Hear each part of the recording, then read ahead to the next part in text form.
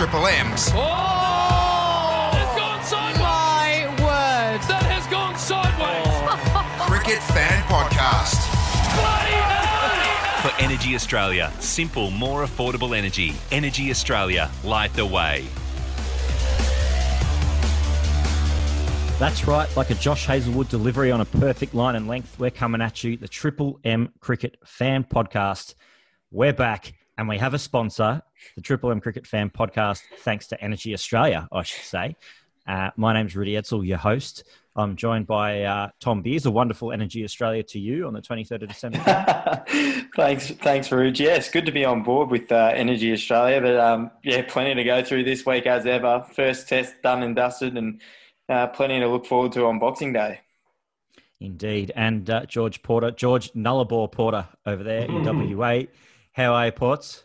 Yeah, very good. There's a distinct difference I can see. I'm over here, cap on, I've been to the beach today. Beers is in Melbourne with a beanie on, so we are worlds apart. But let's not get too far ahead of ourselves. I know we've got a sponsor. It's all very exciting. Let's just try and keep the lid on it. But we're flying at the moment. We are absolutely flying at the moment. And thanks to you, Rudy, because you've come in on an annual leave day because, you know, not too often we get to talk about Australia bowling someone out for 36. So good on you. Thanks for coming in. That is correct. That's correct. I wasn't really looking to come in on a day off and do a podcast, but then we rolled India for 36, and I thought it was necessary to do so. What the hell? Yeah.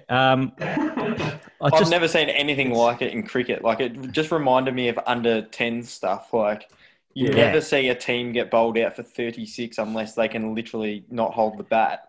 And it's happened on a test match more like it's supposed to be the dead session, that session of the game. And then they just absolutely capitulated. Like, it's unbelievable. It's so funny because, like, if you told me that India would get bowled out for 36 in a day-night test and Mitchell Starc could take none, but also just a small little story from the weekend. So I'm obviously, as you mentioned, I'm in Perth. I was driving down to a town called Busselton down south. It's about two and a bit hour drive.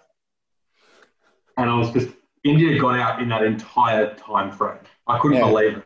I was listening to it on the radio and I thought, geez, when we get to these people's place we're going to, I've never met them before. I've walked in the door and I'm like, oh, have you guys seen this cricket score? And they're like, oh, we don't really like cricket. I didn't see any of it. I couldn't watch any of it. I was like, oh my God, this is like... You'd be flat. I was like, I tried to nudge them toward turning it on. Yeah. And they'd never watched cricket. It didn't mean anything to them. So I had to watch it all on replay. I can relate to you on that one, Ports, because the day that Mitch Johnson tore England to shreds at Adelaide, remember when he took the triple wicket maiden? Yeah. I was at like a family friend's 60th or something.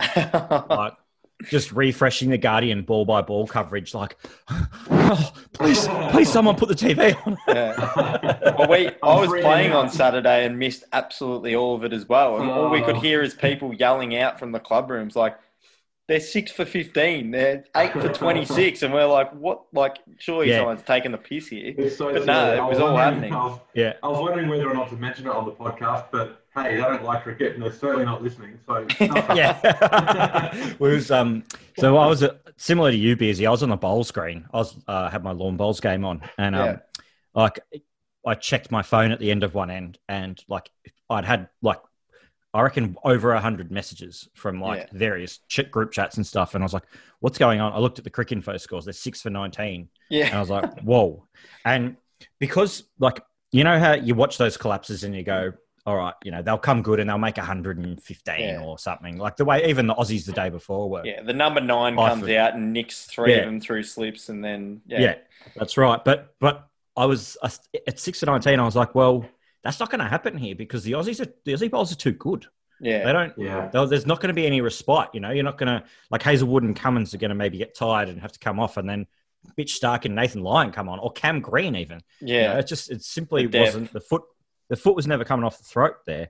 And it was, it was beautiful before we get into the nitty gritty of it, the only thing I wish is that it was against England and not against India. That's the only thing else. And the fact that there was not a full crowd in to really make the most of it. Or, even the third point, there wasn't even, apart from Prithvi Shaw on the night before, there was just no stumps rattled. They were all just caught behind. If you're 6 for 19 and you see the stumps flying, you're going to lose your mind. But if you're live at the game, it's a little edge behind. It doesn't quite have the same effect, does it? Well, you don't ask for much, do you? We bowl India out for 36 and he's got 3 problems. But you mentioned that they're all caught behind. That goes to show how good the bowling was, because India weren't chucking their wickets away. No. Really, they didn't even play badly. It's just the Australian bowling. Josh Hazlewood's 5 for 8 was as perfect a spell of bowling, pace bowling I've ever seen, ever. The pitch map was unplayable. There's ball, you have to play at those balls because they're on the stumps and they're just swinging a bit, they're angling away a bit off the seam, or they're decking around. And sometimes, as they say in cricket, that sometimes a ball has your name on it. And that just happened to all of them because they just kept bowling these unbelievable areas. There's no leg side stuff. There's no short stuff, major short stuff. It was just pure accuracy and skill. It was unbelievable. Yeah, he was pretty much, Hazlewood was swinging it in a little bit and then seaming it out a little bit. Yeah. It was just there wasn't, Mike Hussey said on the Fox Cricket podcast that the pitch was actually doing less than it had the 2 days before, but it was doing it quicker. And that's what got the batsmen, because they didn't know, because it was just on them so quick. Yeah. And that's what makes Hazlewood such a hard bowler to face, really, because he's accurate with that kind of metronome sort of stuff that you associate with someone at the pace of Glenn McGrath. Yeah. But he's bowling 140 and he's moving it just a bit, nibbling it around. It was just, like you said, it's absolutely perfect. And it was weird I went back and watched the whole thing in as live on KO. I didn't even watch the mini. I just wanted to sort of take the whole thing in. The whole thing was a mini. Yeah, it was. It was very much a mini. There's and so we've seen a couple of, big collapses in our, even just in the last 10 years, even just following Australia. There's that moment where you go, oh, this has gone from a collapse to a farce, really.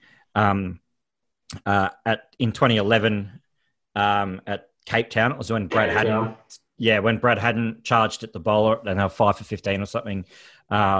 When we were rolled for 60 in England, it was when Michael Clarke threw the bat at a wide one and got caught. And then on Saturday, it was when Virat Kohli chucked the bat. Really, his was the least disciplined of all the dismissals. And that was the moment where you were this is happening in Technicolor. It was crazy. Australia were never going to lose from there as well. India looked so defeated when they got It's so silly because the night before, and we'll get on to Tim Paine shortly, when Tim Paine's coming out to bat in the dark, there's no way India should have lost that test match. No. At the end of day 2.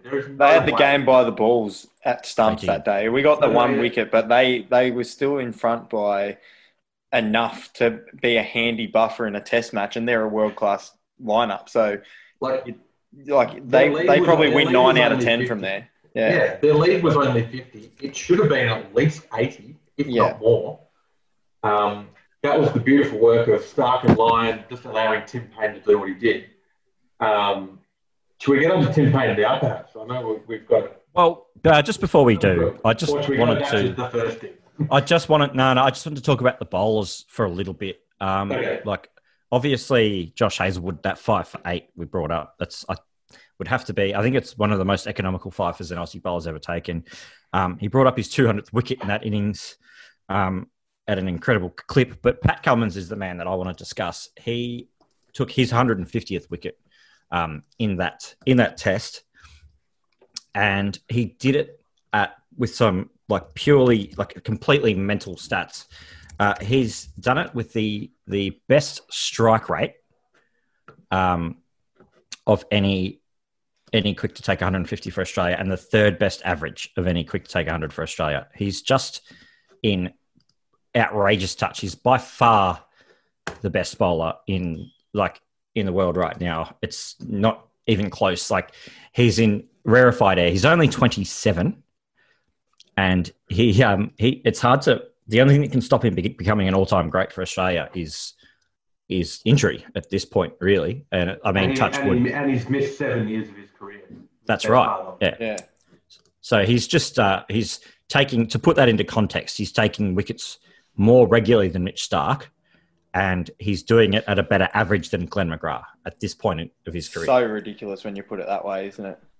Yeah, it's absolutely outrageous, and it's hard to. Let's cherish him while we've got him.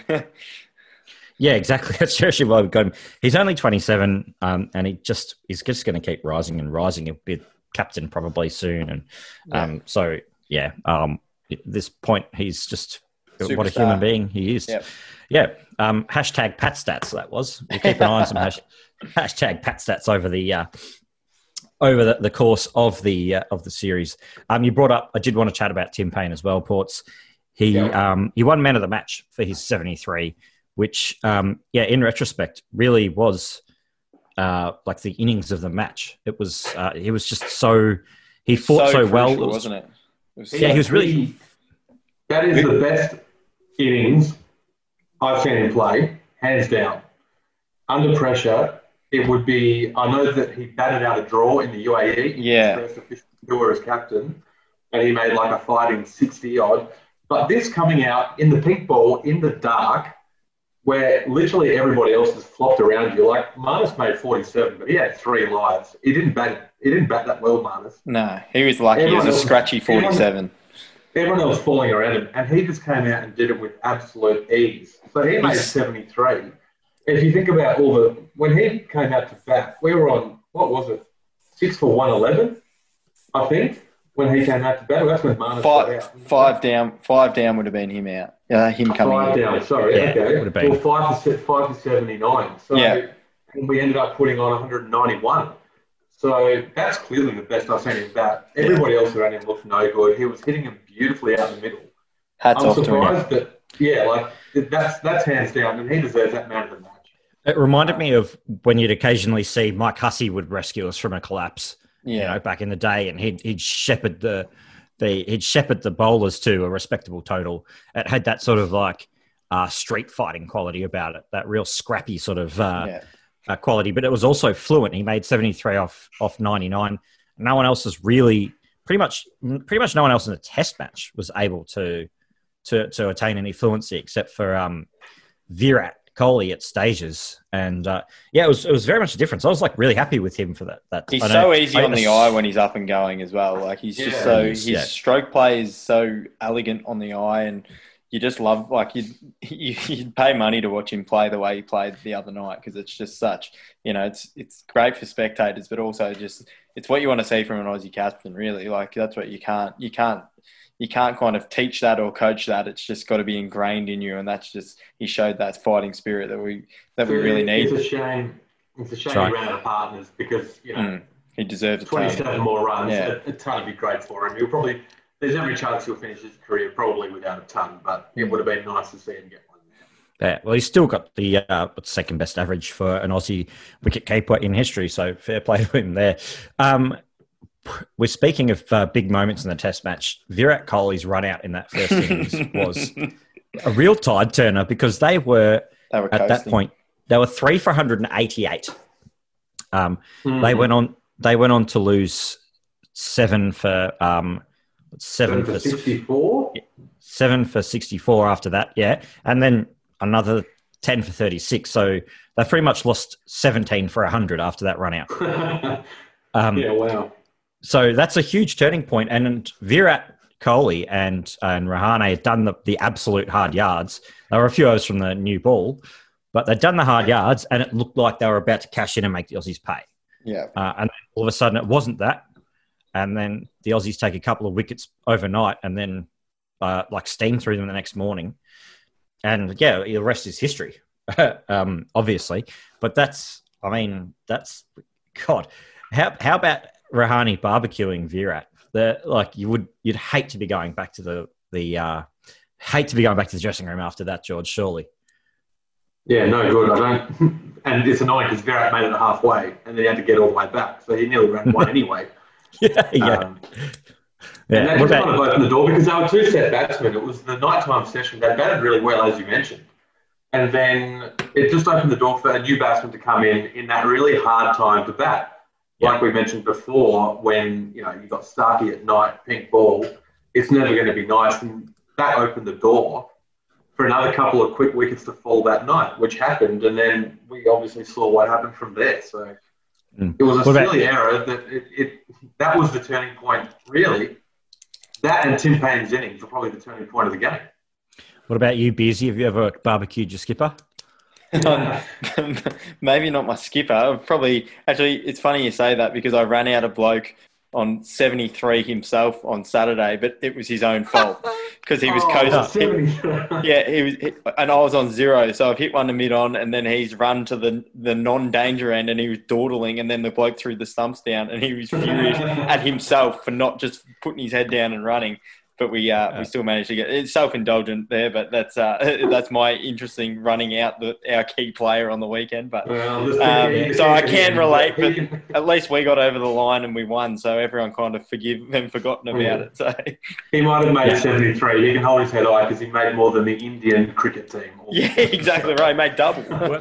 That's right. Speaking of making more than the Indian cricket team, Joe Burns made a somewhat fluent-ish 50 in the second innings. But was it though? Because he still took 20-odd balls to get off the mark and all sorts of stuff like that. It was his... I don't think you could argue it's anything but his most fluent innings of the summer.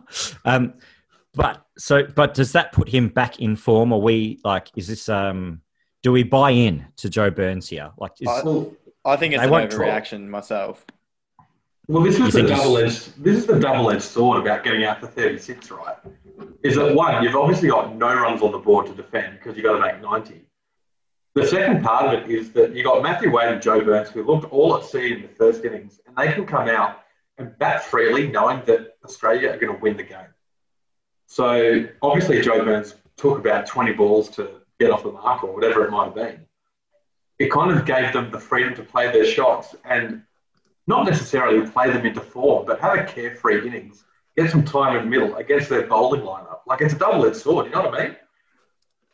Yep, but definitely a double-edged sword, and it was good. It was good to see Burns get that 50. He played some good-looking cross-bat shots after a while. It's obviously he'll stay at the top of the order for the next test, and I think Dave Warner's already been ruled out. Is that correct, Tommy? Yeah, 100% he's ruled out. So I imagine we'll be unchanged for this next test, but kind of just gives them another 2 innings to kind of see who gets dropped, really. It's just a contest for kind of who does slightly better, it seems like, which is a bit of a shame, but I think that's just the current climate of the situation. And then... to me, the form of Marnus Labuschagne and Steve Smith is just as, if not more, concerning. Smith never really looked like getting going at all. Looked like there's some suggestion that he's a bit hampered by that tight back. Then Marnus, as you said, had 1 million lives on the way to 47, and then got out swinging wildly in the second innings. Concerns there, Ports? What do you reckon? I wouldn't have thought. Steve Smith, he's 1 off 20 balls, didn't look great, and he got out playing a pretty average shot. It's funny that in the pink ball test, the major issue for the Aussies was R. Ashwin, rather than any of the pace bowlers. No one saw that coming. No way. And his record in Australia hasn't been that good, and they highlight that on the coverage.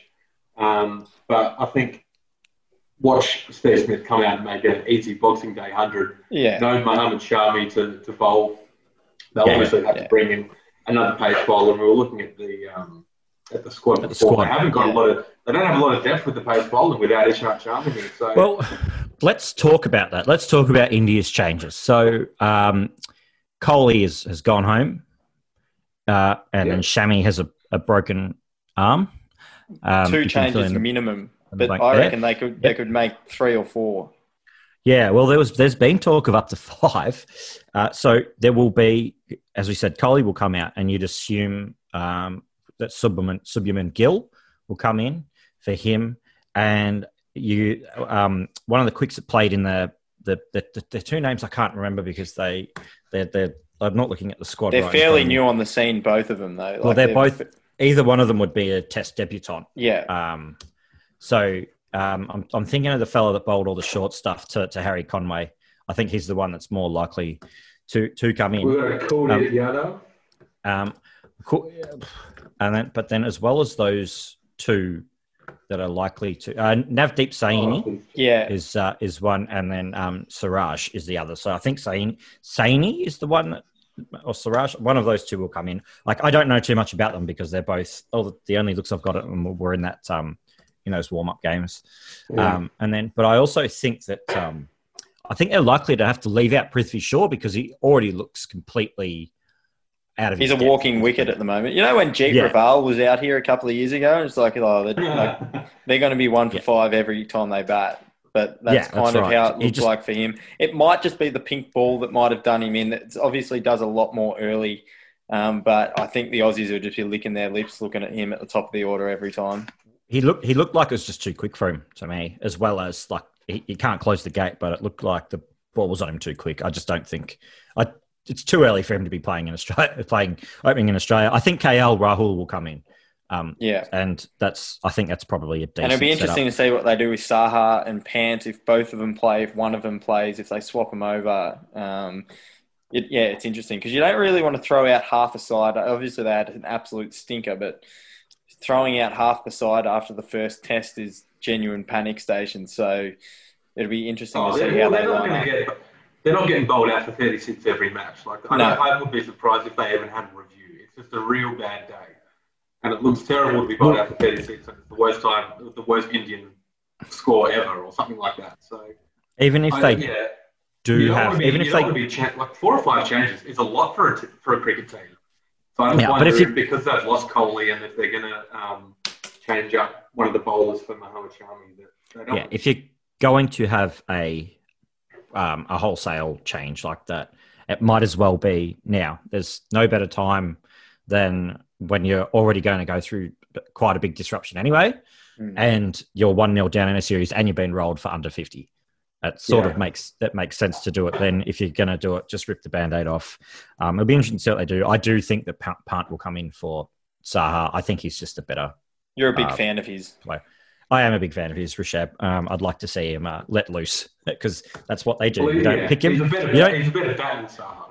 You don't pick a guy like Rishabh Pant. You let him loose. You unleash him. Yeah, exactly. That's right.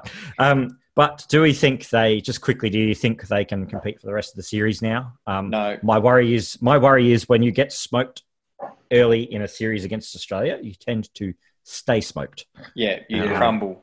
And internally they'll start feeling that pressure as well, because the one thing that actually, I forget who brought it up before the series, but someone pointed out that these guys have actually been away from home for ages, and that the pressure, like you've seen all these English guys drop out of the Big Bash and stuff for the same reason, but in the Indian Test internationals didn't have this choice.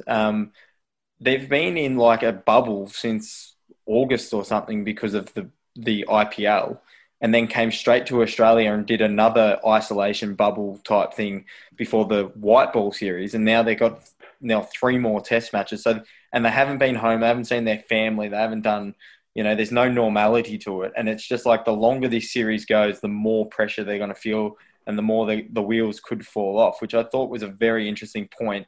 Now we've seen one test match where the wheels absolutely fell off. And I think it's going to be a massive stretch for them to come back. I tend to agree. I said last week, I was like, the only test that India could possibly win was the Adelaide Test. And at the first innings break, I was like, yep, well, could be on for a good series here. Yeah. Then I'm going to I cannot see how, without Virat Kohli, they've lost Mohammad Shami. I'm not sure how they can get close without bowling lineup. And their secondary-ish batting lineup that they're going to have to try and put together. Like that old troll face meme with the guy spitting out the cereal. They'll never get bowled out for 36. So just before we go, boys, we're nearly done. And again, this is the Triple M Cricket Fan Podcast. Thanks to Energy Australia. Oh, yes. Let's do our Boxing Day test predictions. Hard to go past an Aussie win for me. I think as you sort of forecast, George, Steve Smith enjoys the flatter pitch, it's fair to say, of the MCG. So I think he'll make big runs, and I think Nathan Lyon will be the match winner with the Rock. Tommy, what do you reckon? Yeah, Aussies will do it well. I think weather. I just had a little look at the forecast, and I think day 2's we might lose a bit of play on day 2 with some rain around. It's going to be kind of hot and humid with about 8 mils of rain. So worth factoring in when you're making your predictions, but I think they're going to need 2 or 3 days of rain to avoid losing India. So I think the Aussies will win, and Pujara will bat all day, but the rest of them will get skittled, and we'll do it quite comfortably in the end. Yes, I'm quite aware of the weather predictions for day 2 because it's the only day I've got a ticket for. Oh, no. George, you might need to book yourself out for a couple more days. I was just saying, I'll just go to the second MCG test in the new year. George, how do you see the Boxing Day test running, mate? Look, I'd say it's going to be a bad day to be a beer if you're Rudy Edsel anywhere near the MCG on day 2. I think Steve Smith's not going to be too happy with making 2 runs in a test match. So I'll go large and go with a Steve Smith, a ton, and he'll do it easily. And I'd like to see Cameron Green get a wicket. I thought if you're going to be bowling anyone out to 36, just leave it up to your big dogs. But I thought it'd be nice if they threw Cameron Green the ball just to get him a nice little cheap wicket of Umesh Yadav late in the day. But Aussie's going to win this 4-0 now. Yeah. I can't see India giving a yelp at the moment. You mentioned how long they've been in the bubble for. I think I'd still rather be in a bubble in Australia than in India at the moment, anyway. Yeah, that's true. Right. I think you're right. So we're all in agreement the Aussies will win the Boxing Day test. I think that's just about sort of does us, lads. What do you reckon? I reckon we're good. Go Aussies. That's right. Again, that's all been for Energy Australia, the Triple M Cricket Fan Podcast. I've been your host, Rudy Edsel. I've been joined by Tommy Beers. Thanks, boys. Go the Aussies. We'll do this easy. I'm so confident. George Porter. Should we just record the victory Boxing Day test right now after this podcast? That could come out to bias, actually. Yeah, that's. I'm having absolutely no part in this. We'll see you in the new year, everyone. For Energy Australia, simple, more affordable energy. Energy Australia, light the way.